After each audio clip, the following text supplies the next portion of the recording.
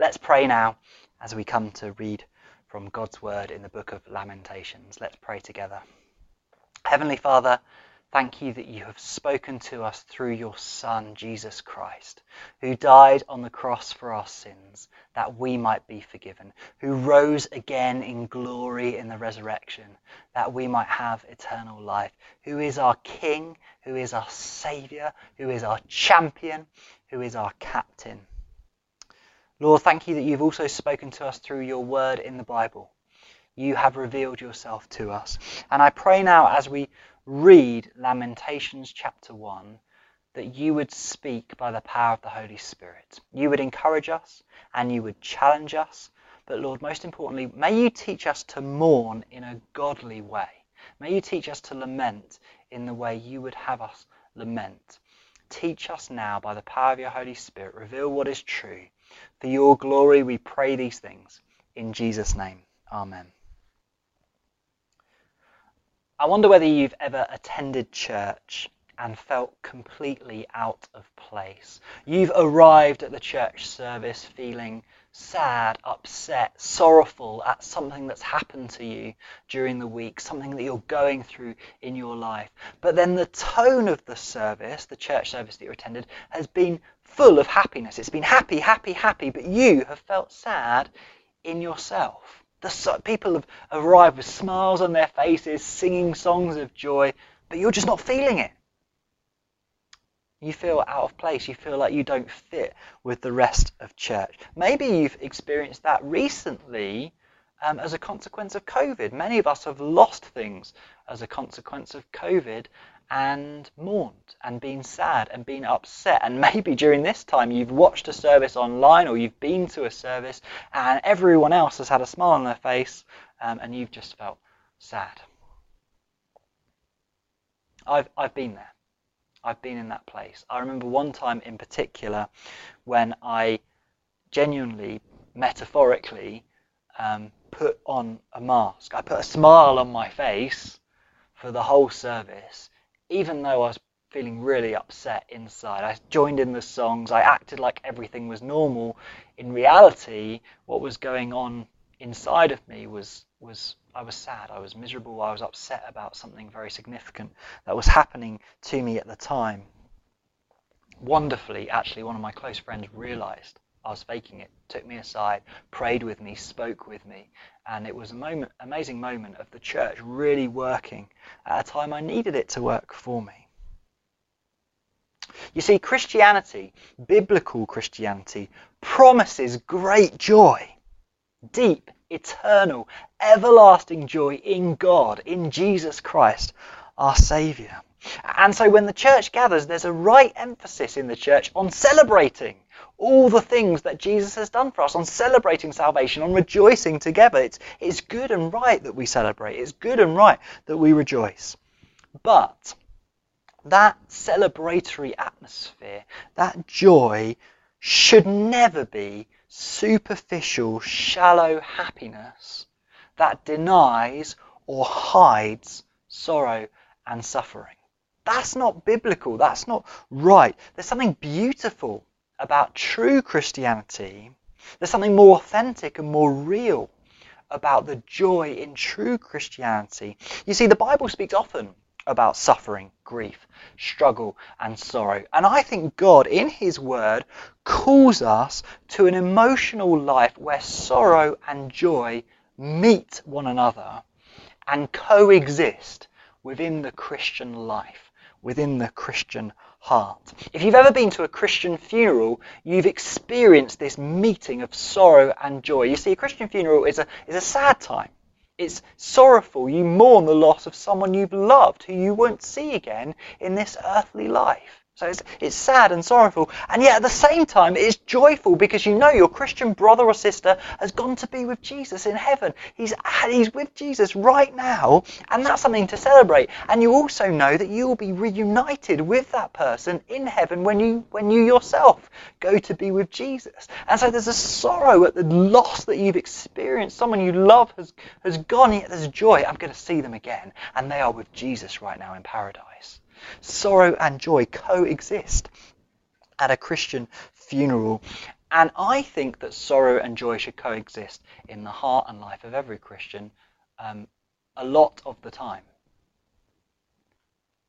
That means if we're going to live out our Christian lives in the right way, and if we're going to do church correctly, we need to know how to mourn with God. We need to know how to lament with joy. And so, I think it's appropriate at this time that we begin a sermon series in the book of Lamentations. Over the past year in 2020, all of us have lost something. Some of us have lost loved ones, people whom we love very dearly. Some of us have lost jobs. Some of us have suffered loss of friendships and communities and suffered with loneliness as we've had to isolate from the people whom we love to spend time with us. All of us have lost that church moment where we all gather together and sing together and really enjoy community and fellowship in a way which we haven't been able to since March of 2020. All of us have lost something. And so as we begin a new year, there's part of me that would love to preach this 2021 sermon. What's God got for us this year? A sermon full of vision and full of hope and full of expectation. I do have hopes and expectations of what God's going to do with us as a church during this year. But actually, I felt as I prayed, it was more appropriate, it was right. God led me to preach this sermon series in the book of Lamentations because we've lost things in 2020. The pandemic is not over. We have hope because of the vaccinations in this time, but it's going to go on for weeks, months into 2021. And so I think it's good and right that we spend time thinking about how to mourn in a godly way. How do we mourn the things that we've lost in a godly way? If you're a Christian, I hope this sermon series is going to help you healthily express your sorrows and the things that you mourn in a godly, biblical way. And also, this sermon series will be a wonderful reminder of the comfort that we have in God. And so I think it's going to be helpful for you if you're a Christian. If you're not a Christian, this sermon this morning and this sermon series in the book of Lamentations is going to be a revelation of authentic, not shallow and fake Christianity. What does authentic, emotional Christianity really look like? And secondly, for you, if you're not a Christian, this sermon series is going to be an invitation to receive joy from the Lord that can coexist even with sorrow and with mourning. It's a joy so deep that it's eternal and lasts forever.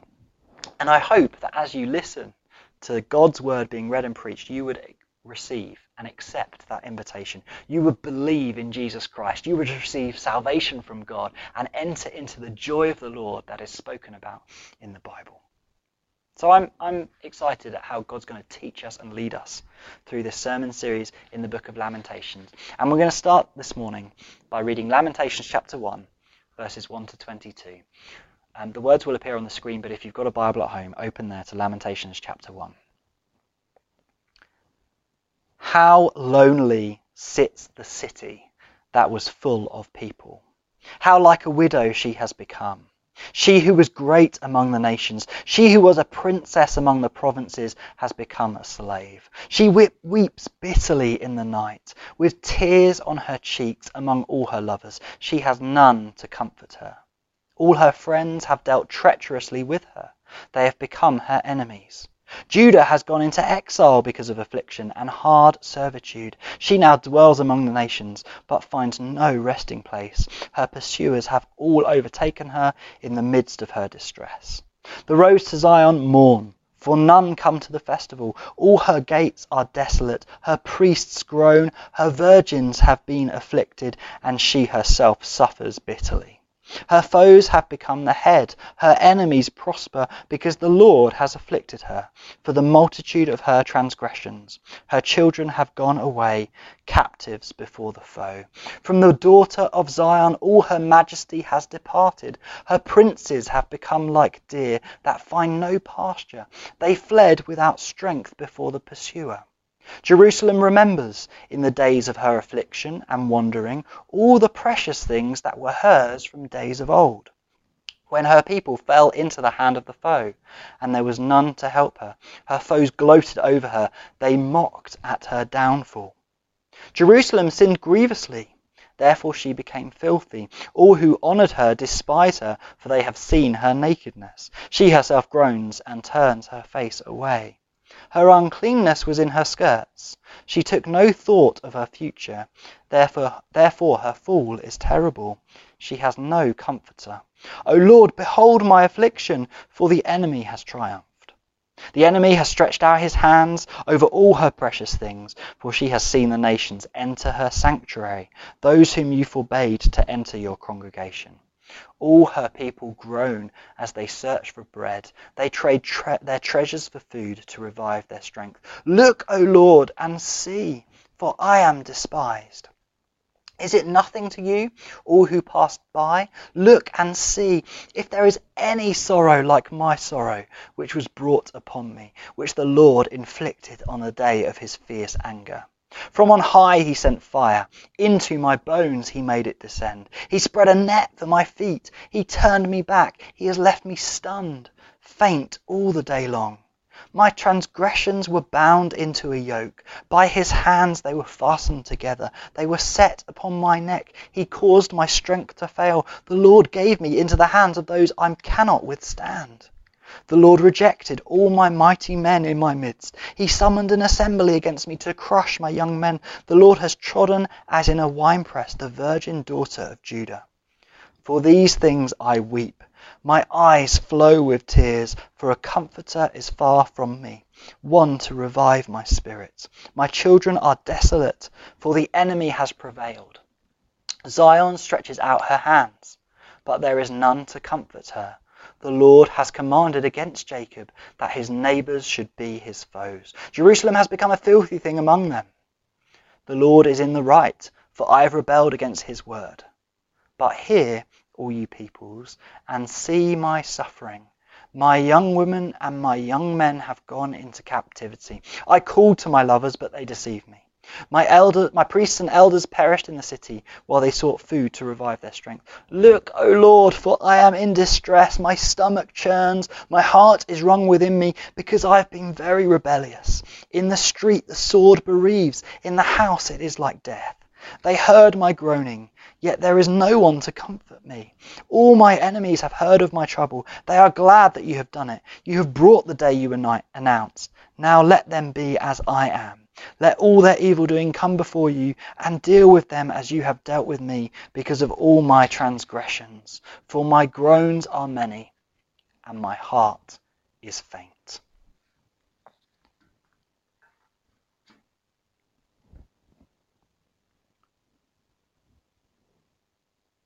Let us begin by seeing something completely obvious in the text, but something, though obvious, that needs to be said. And my first point this morning is in Lamentations chapter 1, Jerusalem, the city of Israel, mourns. Jerusalem mourns. Jerusalem laments. That's my first point. In 587 BC, the Babylonians invaded and conquered Jerusalem. And the book of Lamentations is a lament, is an expression of deep sorrow for what has happened to the once beautiful and great city of Jerusalem. We don't know who the writer was. Many think it was the prophet Jeremiah, but he expresses deep sorrow at what has happened to the city of Jerusalem. And the whole book is a mournful lament at what has happened to Jerusalem. You can see this very, very clearly in the text that I've just read. It begins in verse 1. How lonely sits the city that was once full of people. Jerusalem used to be bustling and busy with people, but now it is empty and desolate for the death and destruction that's been brought in Jerusalem. Verse 2 says, Jerusalem weeps bitterly in the night, with tears on her cheeks. Verse 4, the writer says, the roads to Zion mourn, her priests groan. In verse 12, look and see if there is any sorrow like my sorrow. The writer of Lamentations is speaking as Jerusalem herself, and she's saying, my sorrow is the greatest sorrow of all in verse 12. In verse 16, for these things I weep. In verse 20, look, O Lord, for I am in distress. My stomach churns, my heart is wrung within me. And then verse 22, the chapter ends, my groans are many, and my heart is faint. Jerusalem and the writer of Lamentations mourns in the deepest way possible in this book and in this chapter of Scripture. It's a heartfelt expression of true grief. And you can understand that. The Jews were given this great land of Israel, and Jerusalem was their capital city where the temple of God was built, a very significant place, and now invaders have come and conquered and knocked down this glorious city. You can understand this writer, the city of Jerusalem, knew what it was to grieve, knew what sadness and sorrow truly was, and that's expressed in this lamentation in chapter 1. And so my first takeaway for you today is this. It is okay.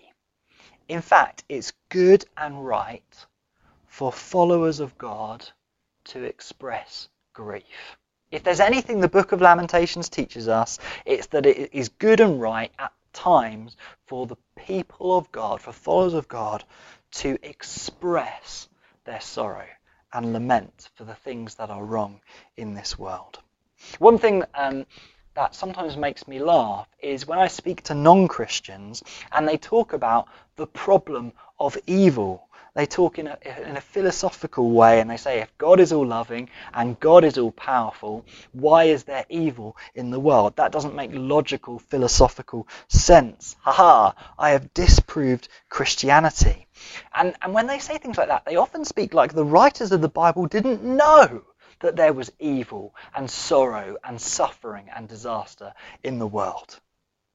What they're really saying, they think they're disproving Christianity. What they're really proving is that they haven't read the Bible, because the Bible's full of people wrestling with those questions about God being merciful and loving and there being evil, disaster, sorrow and struggle in the world. There's some books of the Bible that talk about why there's evil in the world. I'm thinking particularly about the first few chapters of Genesis. The story of Adam and Eve is a story about why evil, why sin, why sorrow exists in this world, even though God created the world to be good.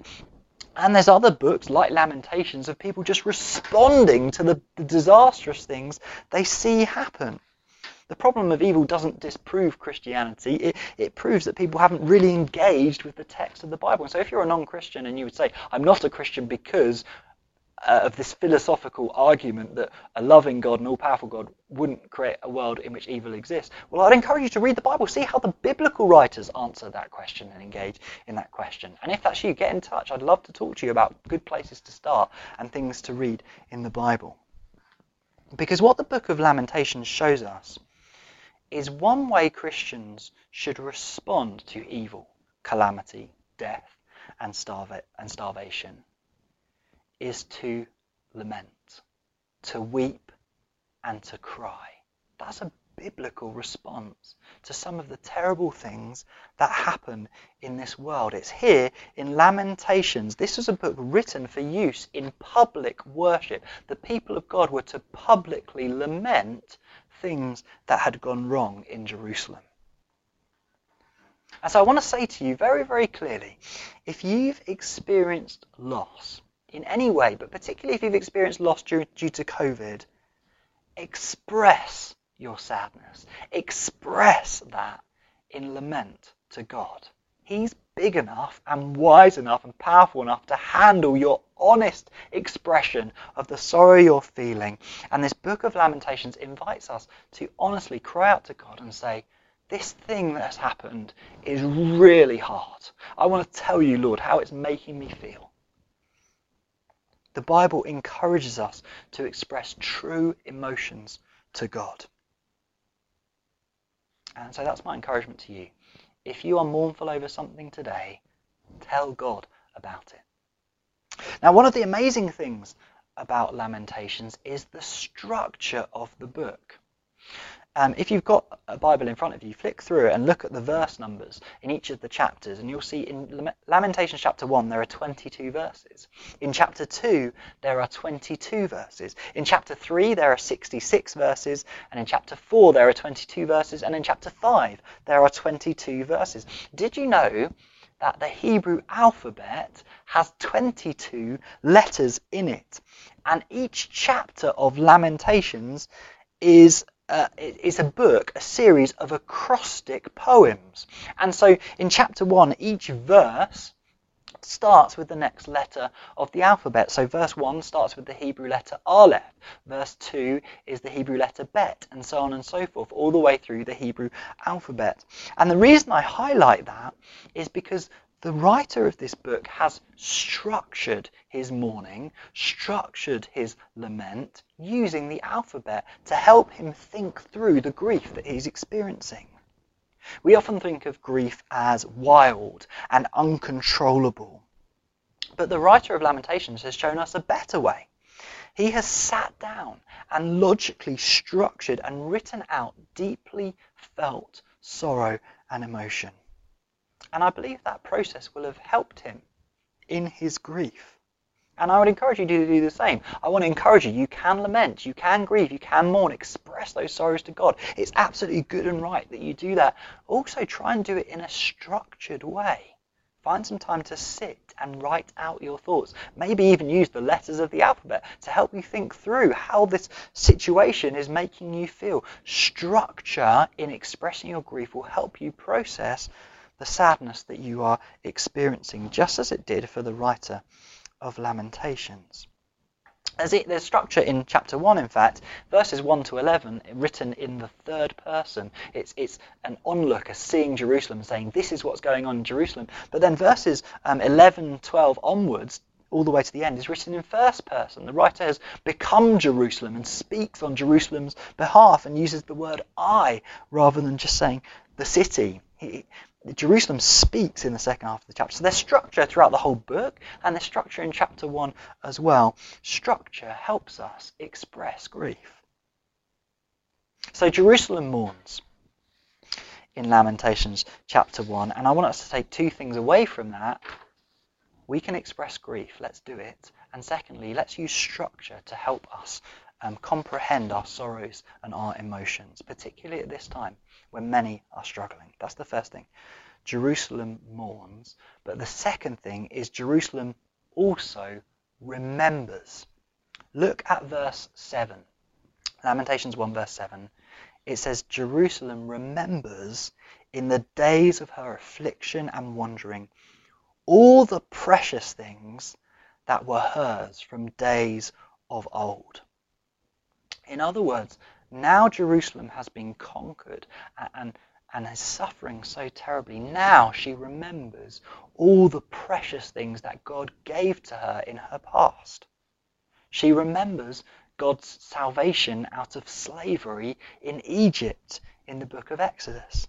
She remembers the promised land of Israel that the Jews were brought into, a land that's described as flowing with milk and honey, a glorious land. She remembers God's presence. She remembers God's safety and security and how he nurtured the nation of Israel and the city of Jerusalem. Jerusalem remembers the prophets who spoke God's word so that the Israelites truly did hear from God on a regular basis as the prophets declared the word of the Lord. These were all precious things that had been given to Jerusalem in the Old Testament in the days of old. And these are the things that Jerusalem now remembers. Here in chapter 1, Jerusalem remembers what has been lost.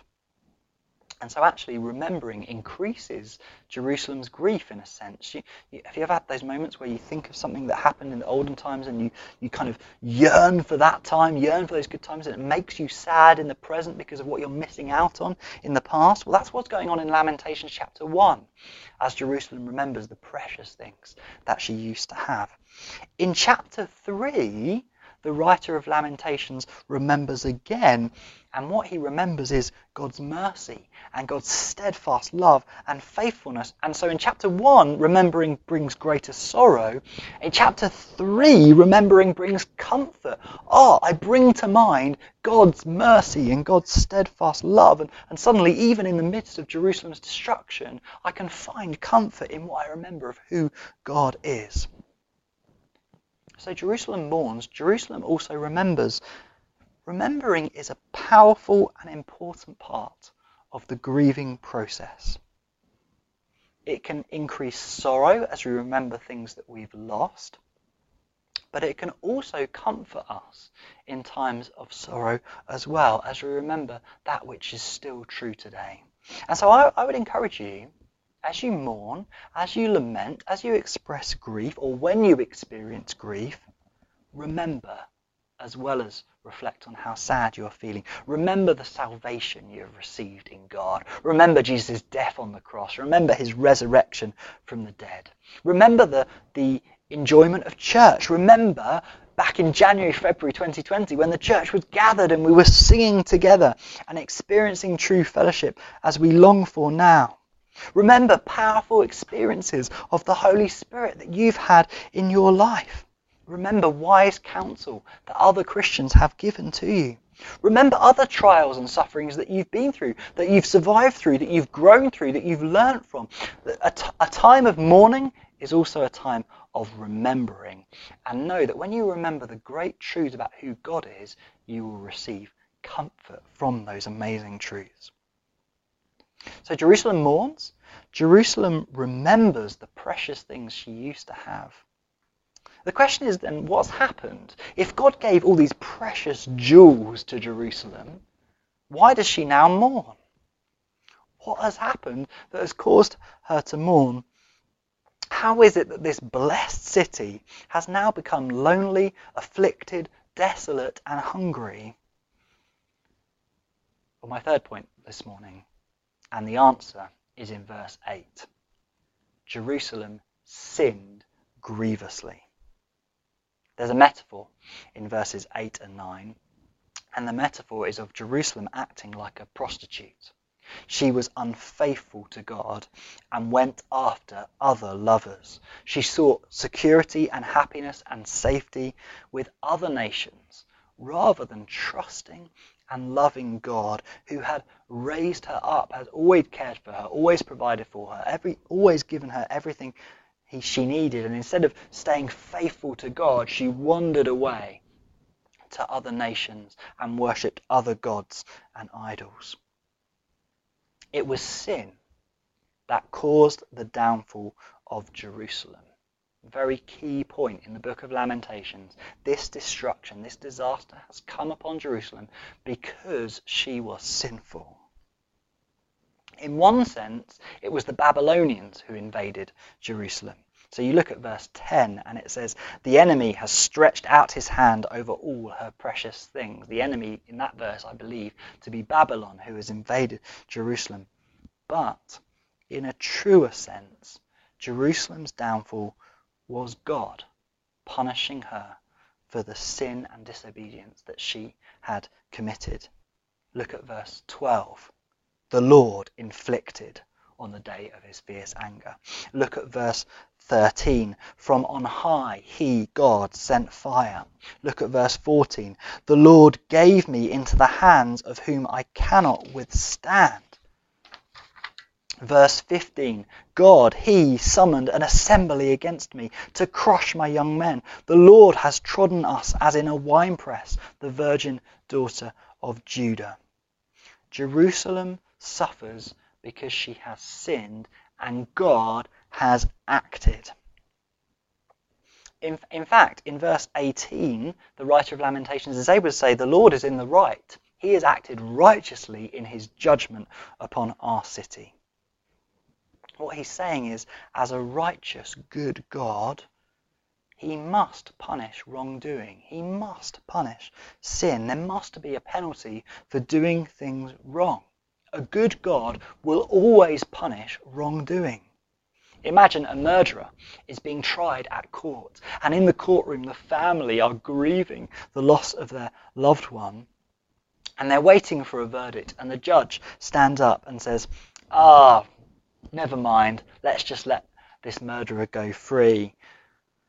That is not a good judge. That's a bad judge. He hasn't done justice, and the family who've lost a loved one would be devastated. No, a good judge brings a penalty for sin.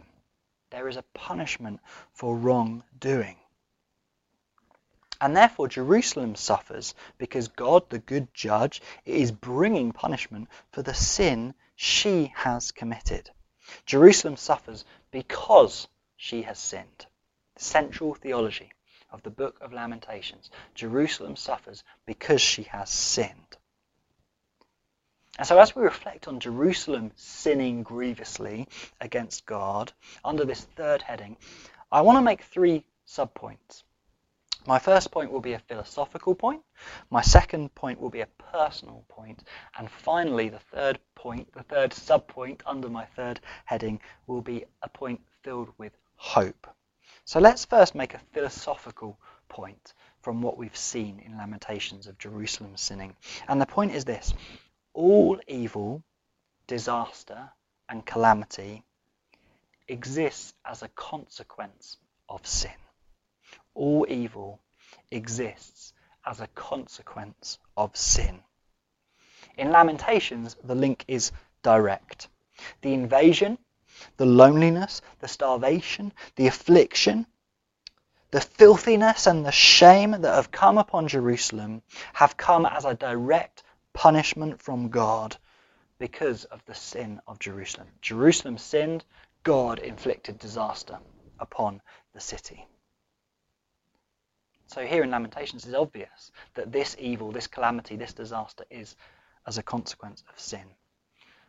But we can also say this: COVID is a consequence of sin. Not directly this time. I do not mean that the individual who gets COVID gets it because they've been the most sinful out of all their friends. I don't mean that at all. That is not what I'm teaching.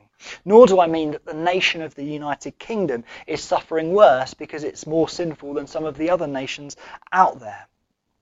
I'm not talking about a direct relationship where the most sinful people and nations suffer the most from COVID. I'm not talking about that at all. What I mean is this: COVID is in the world because humanity as a whole have sinned. Adam in the Garden of Eden was the representative of all of humanity. The federal head is one of the titles he's given. He represented all of humanity and he sinned. And since then, all humanity has sinned. All humanity has rebelled against God. All humanity has been disobedient. And when humanity sinned, we brought death, disease, and disaster into the world. Those things exist as a consequence of sin. Do you see? When Adam and Eve ate the fruit in disobedience to God, that's when death entered into the world. And of course, disease wouldn't have existed without death. And so COVID, which has killed thousands of people, I don't know worldwide stats, but yeah, that COVID has killed thousands of people because death came into the world through Adam's disobedience, through the sin of humanity. And so we can say this is a philosophical point. All evil in the world is a consequence of sin. Death, disaster, disease, pain, tears, sorrow, all those things are only in this world because of sin. And therefore COVID is a consequence of sin. In that sense, the pandemic is a warning siren to everybody in the world about the existence of sin. God's shouting through COVID, the world is not right. There's something wrong with the world. And the thing that is wrong with the world is sin and disobedience against me. And because of your sin, there is disaster and death and disease in the world. I wonder whether you've heeded the warning of COVID. We need to hear it. We need to understand that because of things like COVID, we need to repent. We need to turn to God. We need to seek forgiveness and mercy from God, that he might forgive our sins, that we might receive the forgiveness from Jesus Christ, that we might enter into a paradise and the new heavens and the new earth that's coming in the future where there will be no illness, sickness, disease, or death. That's my philosophical point then. All evil is a consequence of sin. Let me make a personal point now. Because of that philosophical point, as we mourn loss from disaster, may we also mourn sin. As we think about the loss that we have experienced from COVID or other sources of sorrow, may we also remember that the ultimate source of that sorrow is sin, is disobedience against God. When we lose a loved one, yes, let's mourn the fact that we've lost that one whom we loved. It's a terrible, sorrowful thing. But let us also remember that death is only in the world because of sin, because of offences against God. When we suffer through illness, let's lament the pain that we feel. Tell God your sorrow. Tell him about how hard it is to be sick with whatever you're going through. But also lament rebellion against God, which has caused sickness to come into the world. Don't just lament the illness, but lament the sin as well. Don't just lament death, but lament the sin and sorrow caused to God through sin as well. When we suffer loneliness, mourn and weep before God. Tell him how difficult it is to be lonely, but also confess sin and lament the sin that caused loneliness to even exist in this world today. Christian lament is sorrowful at the evil in the world and is particularly sorrowful for sinful disobedience against God. Finally then, let me make a point of hope. Lamentations has taught us to mourn, to remember. It's taught us that sin is the root cause of all evil and that we should mourn and lament sin itself. But there is a profound difference between the way Jerusalem in Lamentations mourns and the way Christians should mourn. Did you spot it?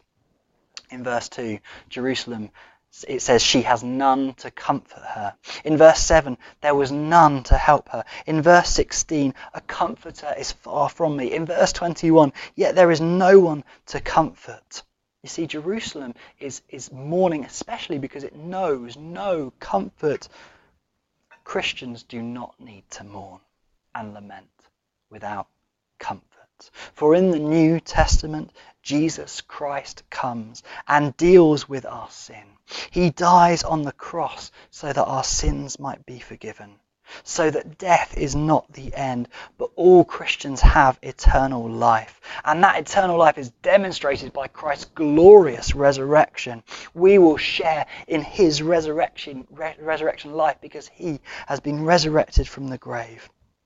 And having died and been resurrected and having ascended into heaven, Jesus Christ pours out the Holy Spirit. And in John 14 verse 26, the Holy Spirit who lives inside of every believer is called the Helper or the Comforter.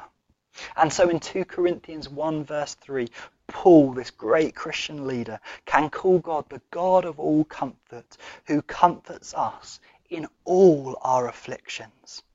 And so yes, we can mourn and lament as Christians, but we do not mourn as those without comfort. We have the death of Christ. We have the resurrection of Christ. We have the gift of the Holy Spirit who comforts us. We have the Father of mercies and God of all comfort who comforts us in all affliction. And you know, the writer of Lamentations gets there. In chapter 3, he remembers the mercy of God. And in chapter 5, he calls Jerusalem to turn back to God, to receive this comfort. But in chapter 1, he hasn't yet reached that point of understanding the comfort of God. He's still in despair mode. But we, as Christians, through Christ, can get there quicker than the writer of Lamentations. We can remember the love shown by Jesus. We can remember the mercy of the one who died in our place. We can remember the comfort of God our Father in heaven, given to us in Jesus and in the Holy Spirit, the person of God dwelling in our hearts. And so we can know such comfort even in times of affliction, even as we mourn, even as we lament, even during the COVID pandemic. Christians can know comfort and even joy. And so I encourage you, express your grief to God. He wants to hear from you. The Book of Lamentations is an example to us to share our grief. Do it in a structured way to help us process the things we're struggling with. But ultimately, may you know the comfort of Jesus Christ. May you know the comfort of the Holy Spirit. So you don't say with this writer, I have no one to comfort me. You say, I have God himself who grants me all comfort even during this time. Let me pray for us. Heavenly Father, God of all comfort, we lament, we mourn what we have lost during the year of 2020 as a consequence of COVID. We miss true fellowship with our churches. We miss singing together. We miss conversing over coffee after the service. We miss eating together in life groups and inviting friends and family round. We miss our brothers and sisters whom we rarely get to see, and when we see them it's only through a screen on Zoom at the moment. Lord, we lament and mourn all these things which we have lost. Lord, for those who have lost loved ones, we mourn with them. For those who have lost jobs, for those who have suffered from loneliness and anxiety, we mourn all these things, Lord. We know sorrow during this time. 2020 was a sad year, a difficult year for us, God. Would you look upon our sorrow? Would you look upon our grief? Lord, we know there are challenges ahead. But Lord, we want to acknowledge now that those challenges, those sufferings, those difficulties come only because of sin. It is the sin of humanity that has brought disaster and disease and death into this world. And in that sense, we are responsible, Lord, for we have sinned against you. Forgive us all that we have done wrong. And now, Lord, we pray you would pour hope and comfort into our hearts. May we know that through faith in Jesus, we are forgiven and we have an eternal future. May we know the presence of the Holy Spirit comforting us right now, teaching us this glorious truth of salvation in Christ. Thank you for this great comfort. We do not say we are without comforter. We say we have the great comforter, the great helper with us right now. And in this we rejoice. Lord, we mourn, we lament, we're sorrowful, but we're joyful and we're filled with hope because of who you are and all you've done. Come, Holy Spirit, we pray. In Jesus' name, amen.